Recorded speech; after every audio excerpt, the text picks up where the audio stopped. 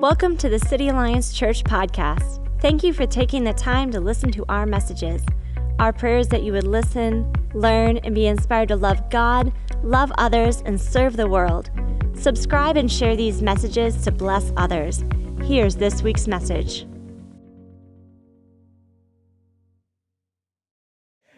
We just kind of kicked off the series last week called 40 Days of Prayer. This is kind of our Lenten study to kind of prepare ourselves, as you've heard, to prepare for Easter. And last week we had a guest speaker, a guy named Dr. Ron Walborn.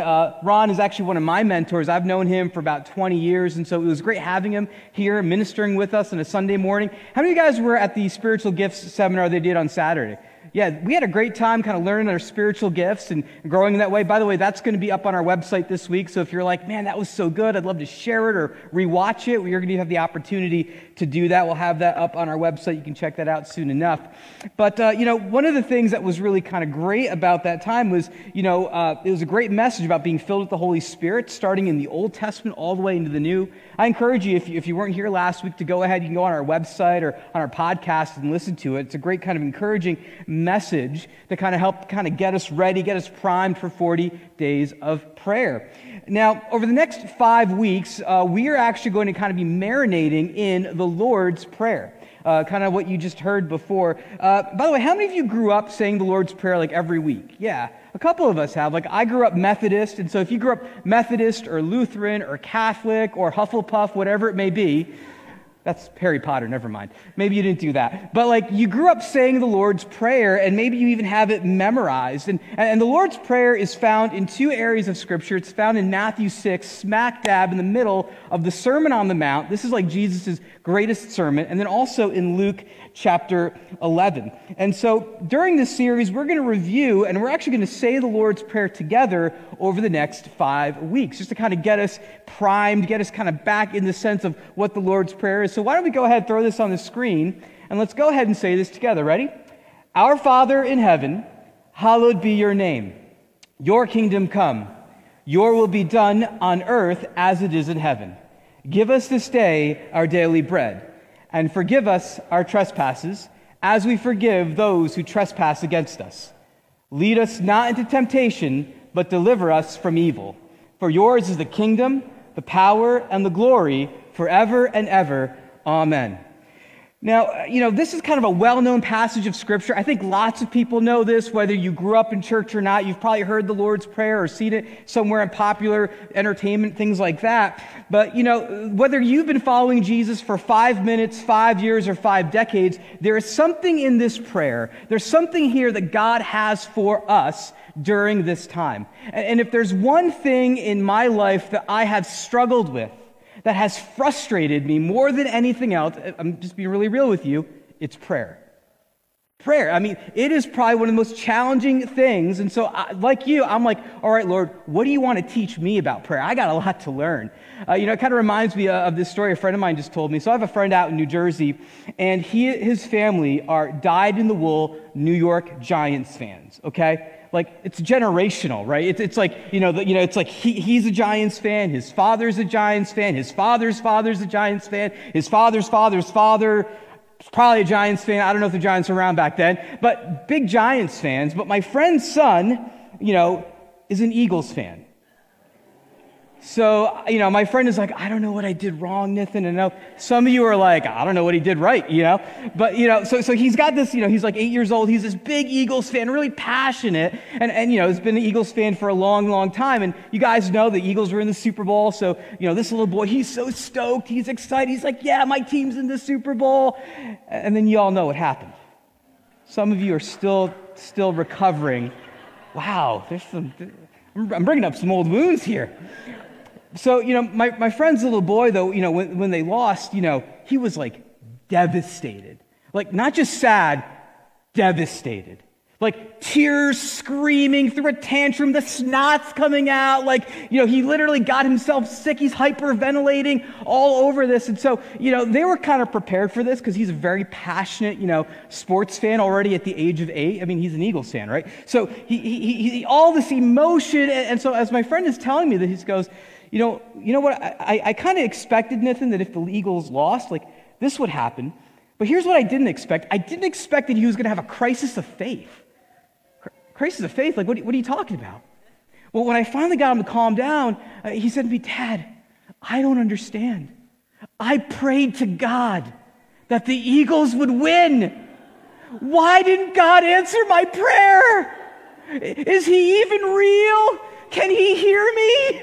And at 8 years old, he's asking these deep, profound theological questions that were incited from a football game that many of us also ask in some way, shape, or form. Maybe it's not because the Eagles lost, but I think all of us, in some way, shape, or form, we all struggle with prayer.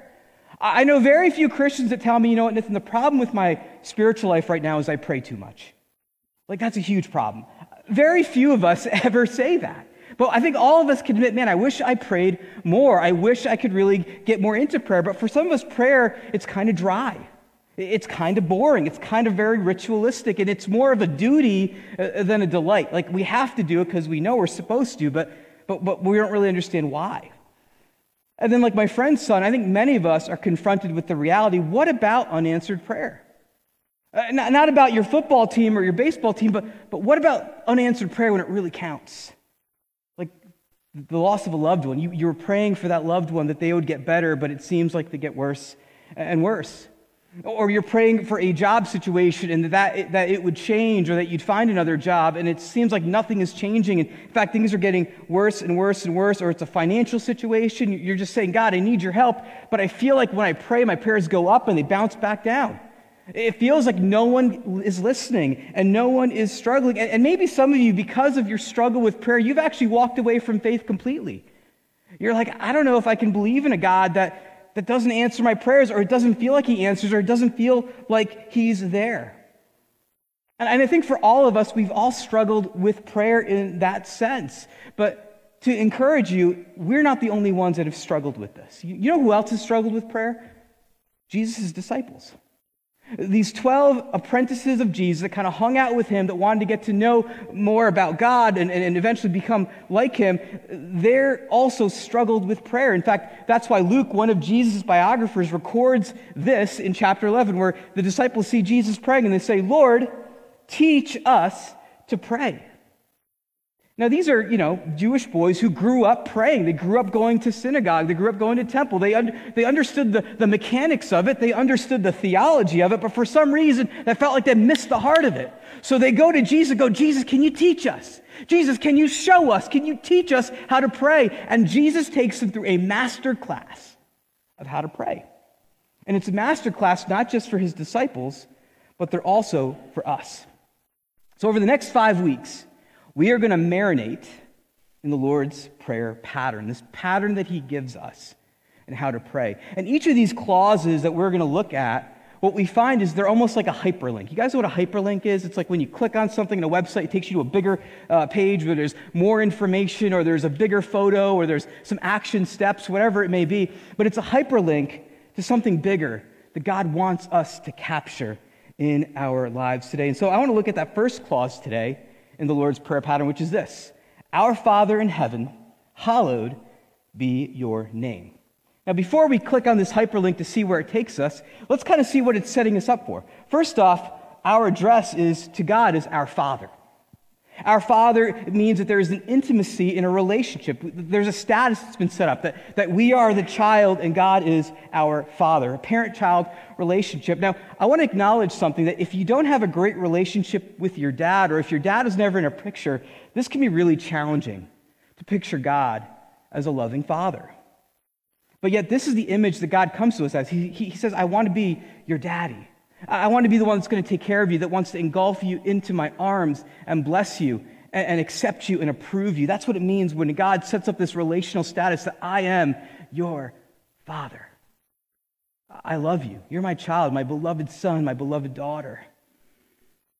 And then it goes into hallowed be your name. Now, hallowed is not a word that we often use on a regular basis, right? Like we don't go around using the word hallowed. Maybe we use Halloween, which is kind of, again, the root word of or Halloween, the root word of that is hallowed.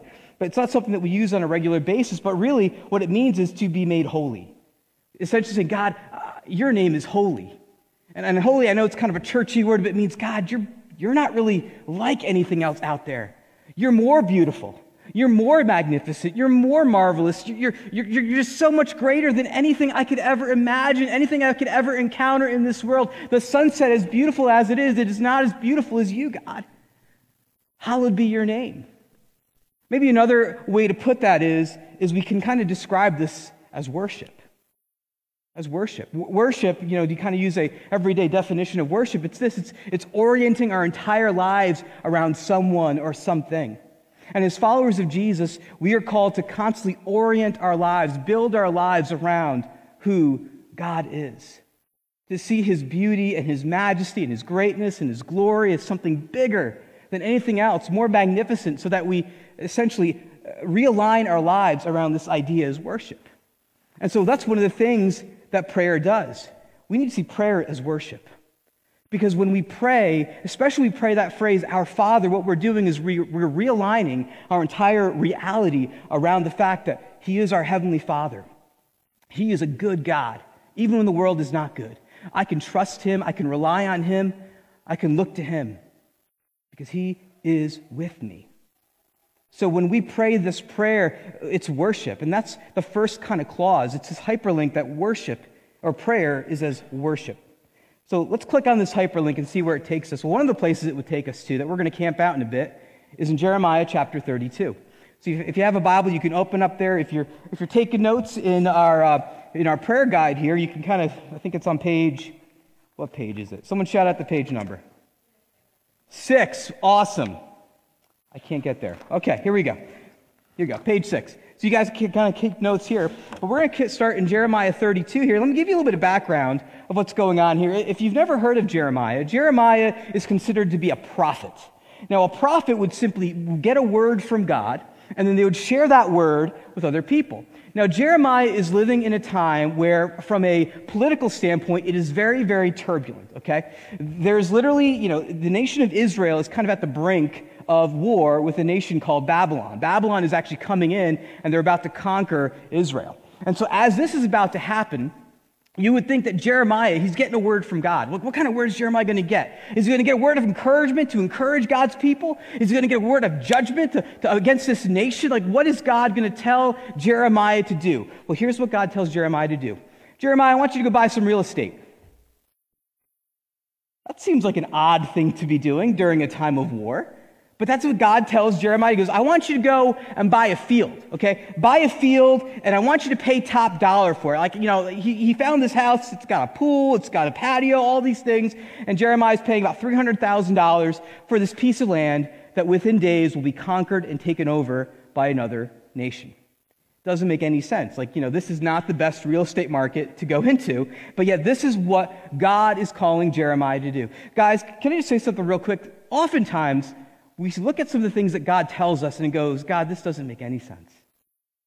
God, I'm reading your word. This doesn't make any sense at all. But God is asking us to obey him in the moment because later on it'll be a milestone. There's some things that God is calling us to obey right now that we don't understand, but he's going to explain later. Or it's going to make sense much, much later. And we're going to see that in a moment here. So let's go ahead and walk through this passage starting at verse 17. It says this, O sovereign Lord, you made the heavens and the earth by your strong hand and powerful arm. Nothing is too hard for you. So this phrase, strong hand and powerful arm, I want you to hold on to that. It's going to come back again. But this word sovereign, it's not really it's another word we don't really use. But sovereign is another way of saying almighty ruler. God is the sovereign of the universe. He is the ultimate, unquestioned ruler of the entire cosmos. And even though we live in a world where God's ways aren't always followed, in fact, God's ways are even opposed, he is still in charge. He is still the ruler. He is still the one that is in control. His plans and his purposes always come about. That's what it means that God is sovereign. He works through human frailty. He works through human brokenness to bring about the purposes that he has for us. So that's the first thing Jeremiah prays. He goes, God, you are sovereign. You got a strong and powerful hand. He goes on and prays this. He says, you show unfailing love to thousands, but you also bring the consequences of one generation's sin upon the next. You are the great and powerful God, the Lord of heaven's armies. Let me pause for a second here. Because Jeremiah right now, he's using his prayer as a time to worship God, to kind of talk about how big God is. But then he also talks about just some of God's ways. That God, you show unfailing love to all the generations that come about. But yet your love is not a permissive love. You allow the consequences of one generation to go to the next. Now maybe you read that and go, that doesn't seem fair. Like, why would God allow that to happen? Well, part of this is just the natural consequences of living in a sinful world. Maybe you've noticed this, that if you see a family where you know the parents are abusive, oftentimes, unless there's intervention, those kids will grow up and also be abusive. Same thing with alcohol, right? If someone grows up in an alcoholic home, unless there's an intervention, unless they're like, I'm not going to do what the family before me did, alcohol could also be abused and gets passed on to the next generation. There's habits and patterns that your kids are seeing you, and they will imitate, because sometimes more is caught than taught, that they'll bring into the next generation unless there is an intervention, unless we are aware of those things. And so that's what Jeremiah is essentially praying. He's like, God, I know that you are good, you are loving, and I know sometimes things don't always work out the way they are, but yet, God, you are great and you're powerful. You still are in control, even in the midst of human brokenness and human frailty. And he continues to pray. He prays, you have all wisdom and do great and mighty miracles. You see the conduct of all people, and you give them what they deserve. Again, God, you are wise. You know all the things. You see all the things. Like, God, I sometimes see people's behavior, and I get judgy. But God, you see what's beneath the behavior. You see the heart. You see the mind. You see the struggles. You see the addictions, and you judge rightly. And you know how to love people and give them what they deserve in the midst of difficult things. Now then Jeremiah, as he prays, he gets historical. He says this, he says, you performed miraculous signs and wonders in the land of Egypt, things still remembered to this day. And you have continued to do great miracles in Israel and all around the world. You have made your name famous to this day. See, as Jeremiah is worshiping, he's also remembering how God has come through in the past. Because he's in a tough situation now. Because, God, I remember how you came through when we were struggling. We were slaves and you rescued us. When we were in the desert, you walked us through the desert. You brought us to the promised land. You created us into this great nation. God, I remember what you did. You did miracles then and you do them today. How many of you guys believe that our God is a miracle-making God? Amen? He still makes miracles today. He is still at work in the lives of his people. It says in verse 21, Jeremiah keeps praying. He says, you brought Israel out of Egypt with mighty signs and wonders, with a strong and powerful arm. There it is again. Whenever you're reading Scripture and you see something repeat, you want to take note of it. Circle it, underline it. An overwhelming terror. You gave the people of Israel this land that you had promised their ancestors long before, a land flowing with Chick-fil-A and Shake Shack. Maybe my version says that, I don't know. But essentially, again, Jeremiah's like, God, I look at all the things that you've done, all the good, even in the midst of disaster, even in the midst of pain and suffering, you are still good. You still provide. Look how you provided for us. But here's a way that Jeremiah prays that not all of us tend to pray in these next verses. Jeremiah also kind of owns some of the sins of the people. He says this, our ancestors came and conquered and lived in it, but they refused to obey you or follow your word. They have not done anything you commanded. That is why you have sent this terrible disaster upon them. I think this is interesting. Usually, like when we pray, we kind of say, God, here's what I need, or hey, God, you're good. But here, Jeremiah is like, God, I also know we miss it. We've messed up. We've rebelled. We've walked away from your path. He's confessing as worship to God his own brokenness, his own people's frailty, but even saying, and this is why we are getting the consequences that we have. Because as Jeremiah is praying this prayer, he looks out his window and here's what he sees. He says, see how the siege ramps have been built against the city walls? Through war, famine, and disease. The city wall will be handed over to the Babylonians who will conquer it. Everything has happened just as you said. You see, when God rescued his people out of Egypt, he said, hey, I'm going to make a covenant with you or a promise. I'm going to be your God. You're going to be my people. If you walk in the ways I've laid out for you, if you do what I've asked you to do, if you move in the direction I've called you to go, things will go well with your life. But if you step out of line, if you step away from that order that I created everything to go into, chaos is going to follow you. Sin is going to follow you, and it's going to devastate you. And that's what's about to happen. The people are about to experience a lot of pain and a lot of suffering. And so as Jeremiah is praying this prayer, he's worshiping God in his prayer, he actually has a point that he needs to talk to God about. And he finally gets to the point. He says this, "And yet, O sovereign Lord, you have told me to buy the field, paying good money for it before these witnesses, even though the city will soon be handed over to the Babylonians." Like Jeremiah's like, okay, God, we got all this stuff going on here, and you want me to go buy property? You want me to go and buy a condo in Boca Raton, but Boca Raton's about to get conquered? Like, what are you talking about, God? This doesn't make any sense. Like, I still worship you. I still raise my hands, and I think you're amazing and you're powerful, but all that. But why? What are you doing in the midst of this, guys? God? See, God's creating a moment that will one day become a milestone for his people. Jeremiah doesn't know it yet, but we're going to see how it happens. But first, something we need to be aware of here that Jeremiah does well, and that when we pray the Lord's Prayer, our Father in heaven, hallowed be your name, is that Jeremiah is living in a tension that we need to live in. And that's this, is that God is both sovereign and accessible. He is sovereign and he's accessible. This is really a really kind of interesting thing about the character of God. If you look at many world religions, God is either so transcendent and so out there that there's no way you can get to him, or, it kind of collapses into God's being in the world, or is the world, or is you. But in Christianity, God is sovereign. He is bigger. He is bigger than we could ever imagine, but he's also close. He's accessible and he's approachable. Maybe a great example of this is, it's actually someone shared this with me, is an example about one of our presidents, John F. Kennedy Jr.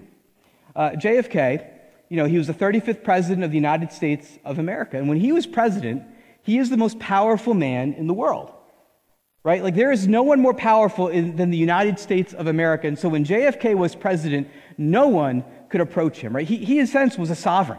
He is a sovereign, he's on the phone, he's making deals, he's making these decisions that are impacting the entire world, and you can't just walk in and go see him. You've got to get a background check, you've got to go through security, you've got to even see if it's worth your time, if you meeting with him is worth your time. He is not someone that you can actually have access to. The only person that could have 100% access to John F. Kennedy was his kids. Here's John Jr. under the desk. And I think this is the picture of what it means that God is both sovereign and accessible. Yes, he is the ruler of heaven and earth.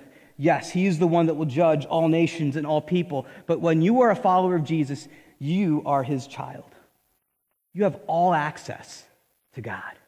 There is nothing that he withholds from you. There's nothing that he wants you to come to him and approach him and to know that you're loved and that you're accepted and that you're part of his family. Jeremiah is living in that tension. When we talk about prayer as worship, it's that tension that, yes, God is sovereign.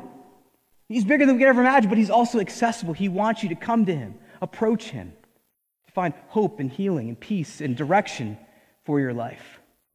But how do we do that? How do we live in that tension of God's sovereignty and his accessibility that we pray every time we pray the Lord's Prayer? Our Father in heaven, hallowed be your name. How do we live in that tension?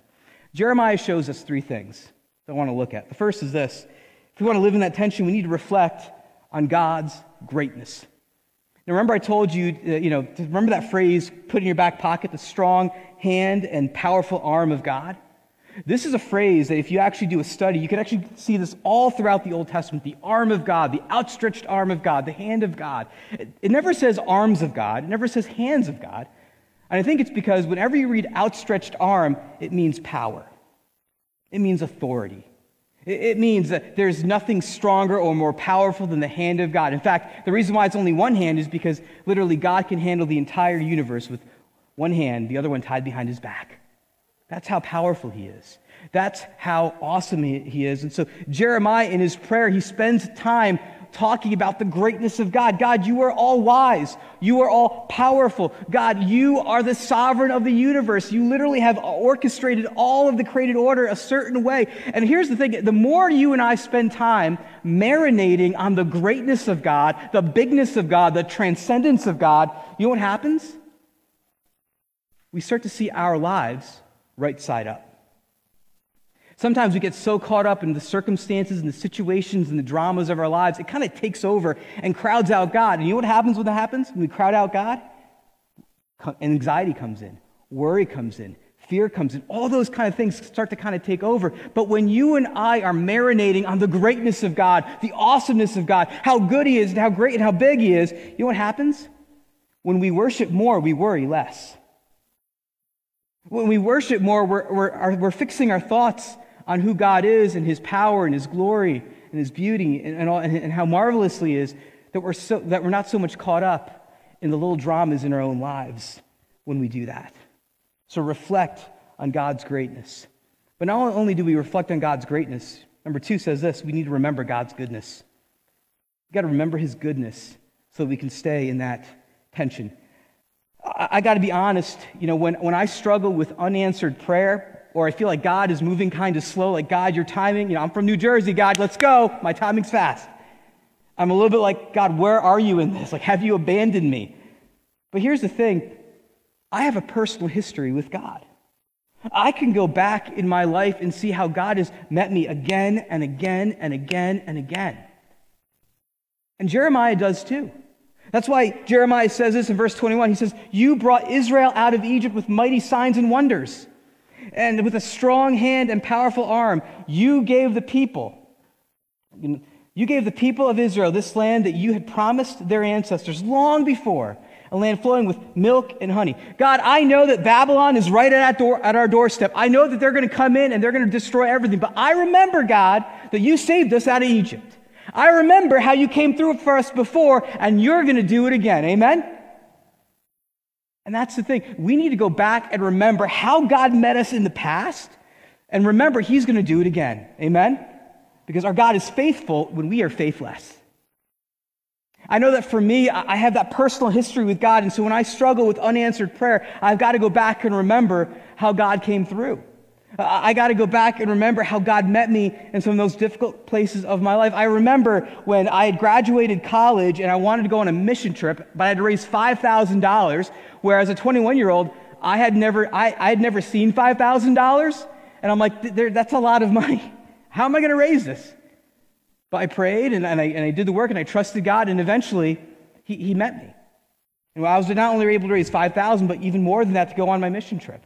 I remember when I was trying to figure out, okay, am I going to finish graduate school? Like, I don't have enough money to finish. What do I do next? And I remember, God to trust me. And in that moment, I said, all right, I'm going to trust God. And as I did that, my mom said, hey, I want you to finish graduate school, so I'm going to pay your way. I remember when I finished graduate school, I'm like, all right, God, I don't know where I'm going to find a job. It's 2008. The economy is like in the toilet. Like, what's going to happen? And as I was kind of praying about what to do next, I got a phone call from a pastor in New Jersey and said, hey, I've got a job for you as a youth pastor if you're interested. And I remember when my wife and I were having a hard time conceiving our second child. We weren't sure what to do, and we were praying, and we're like, God, maybe this is what you've called us to do, and maybe we need to adopt, or whatever it is. But I remember how for us, what God did was He gave us the opportunity to have our second child. God answers that prayer differently for everybody, but for us, that's how He answered that prayer. And I remember thinking, God, you were faithful. You came through each and every time. And so, God, even if when I pray, sometimes your answer is no, I'm still going to believe that you're good. I'm still going to believe that your intentions for me and my family are good, even when I don't understand. What does your personal history with God look like? How do you remember God coming through for you in the past? And maybe you're like, well, Nathan, I just started following Jesus. I don't have that personal history yet. But you know what? I have good news. You have the Scripture. You can go to the Bible. You can read the book of Acts and see how God came through for his people in the church when it first started. You can go back and read in the Old Testament how God came through for his people and rescued them out of Egypt, how he rescued them in the book of Judges. You can go back to Scripture and read how God has come through for his people over and over and over again. We can reflect on God's goodness when we live in that tension. And finally, I want to look at the third one, which is this, is to rest in God's guidance. To rest in God's guidance. Now, I think most of us, when we pray, we kind of start out, especially when we're looking for guidance, like, God, I'm confused. I don't know what to do. Jeremiah literally waits till the end of his prayer to finally tell God that I'm kind of confused. He says this in verse 25, O sovereign Lord, remember, the ruler of all things, you have told me to buy the field, paying good money for it before these witnesses, even though the city will soon be handed over to the Babylonians. He's like, God, the market's hot right now. This is the worst time to buy a house, especially, because an invading army is going to come and take it over. I mean, this would be like literally living on the border of Ukraine and Russia and buying like a resort or buying like a nice house, knowing that in a couple of hours, an invading army is going to come and it's going to be taken, it's going to be gone. And so Jeremiah is confused. He doesn't understand, why is God leading him in this direction? Why is God telling him to do this? And here's the thing. I think oftentimes in our prayers, and this is what I'm learning, the reason why we don't get our answers that we want in the moment, or maybe it's slow, is because of this. Before God can give us what we want, he gives us what he needs. And we need to remember that God's denial, or God's delay, is not his denial. Sometimes before we can have that breakthrough, God's got to break something in us.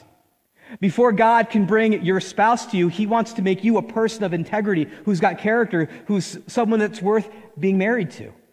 Before God can give you the new job, or maybe you're struggling trying to find a job, God wants to teach you to trust him, that all that you have comes from him. It's not from your employer. It's not from anyone else. It's from him. And when you understand that all you have comes from God, then he's going to bring in that next step. Or maybe before he gives you leadership, he's got to crush your arrogance. Before he gives you care of a group of people, he needs to give you a heart of empathy and compassion and love. And he needs to do that, and it takes time. Jeremiah did not know why he was supposed to buy a field. But to Jeremiah's credit, he went and did it. He went and he bought a field. And years passed, and literally Babylon came in, and they destroyed everything, and they ravaged everything. And Jeremiah did ask God, why am I doing this? Like, what's the point? This seems like a waste. But here's what God says. He says, yes, fields will once again be bought and sold, deeds signed and sealed and witnessed. For someday I will restore prosperity to them. I, the Lord, have spoken. What's this mean? Jeremiah, right now you're seeing destruction all around you. You're seeing pain and brokenness and human frailty, but I want you to know something. I am not done working on my people. I am not done. I am working in the brokenness. I am working through the ruins. I am building something fresh and something new. So one day, you'll be able to buy and sell things again.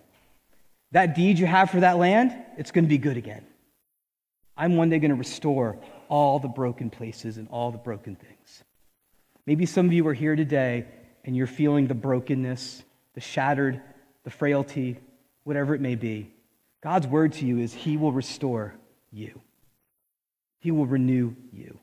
He will make the broken places whole again. See, your obedience today will bring breakthrough tomorrow.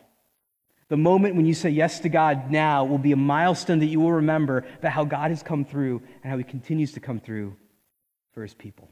When we pray that prayer, our Father, who art in heaven, hallowed be your name. It's a statement of worship. And when we pray that prayer, it's realigning and reminding ourselves that God is still our Father and he is a good Father. Amen? That he is with us, at work in us, transforming us from the inside out. That he's going to take the broken places, the shattered places, and he's going to make them new. He's going to restore the things that were taken, the things that were lost, as part of what he does. I pray, God, for a fresh filling of your Holy Spirit. Would you meet us here? I know for some of us, it was a battle to get into this room today. It was a battle to watch online today. But we're here. We come with open hands and open hearts.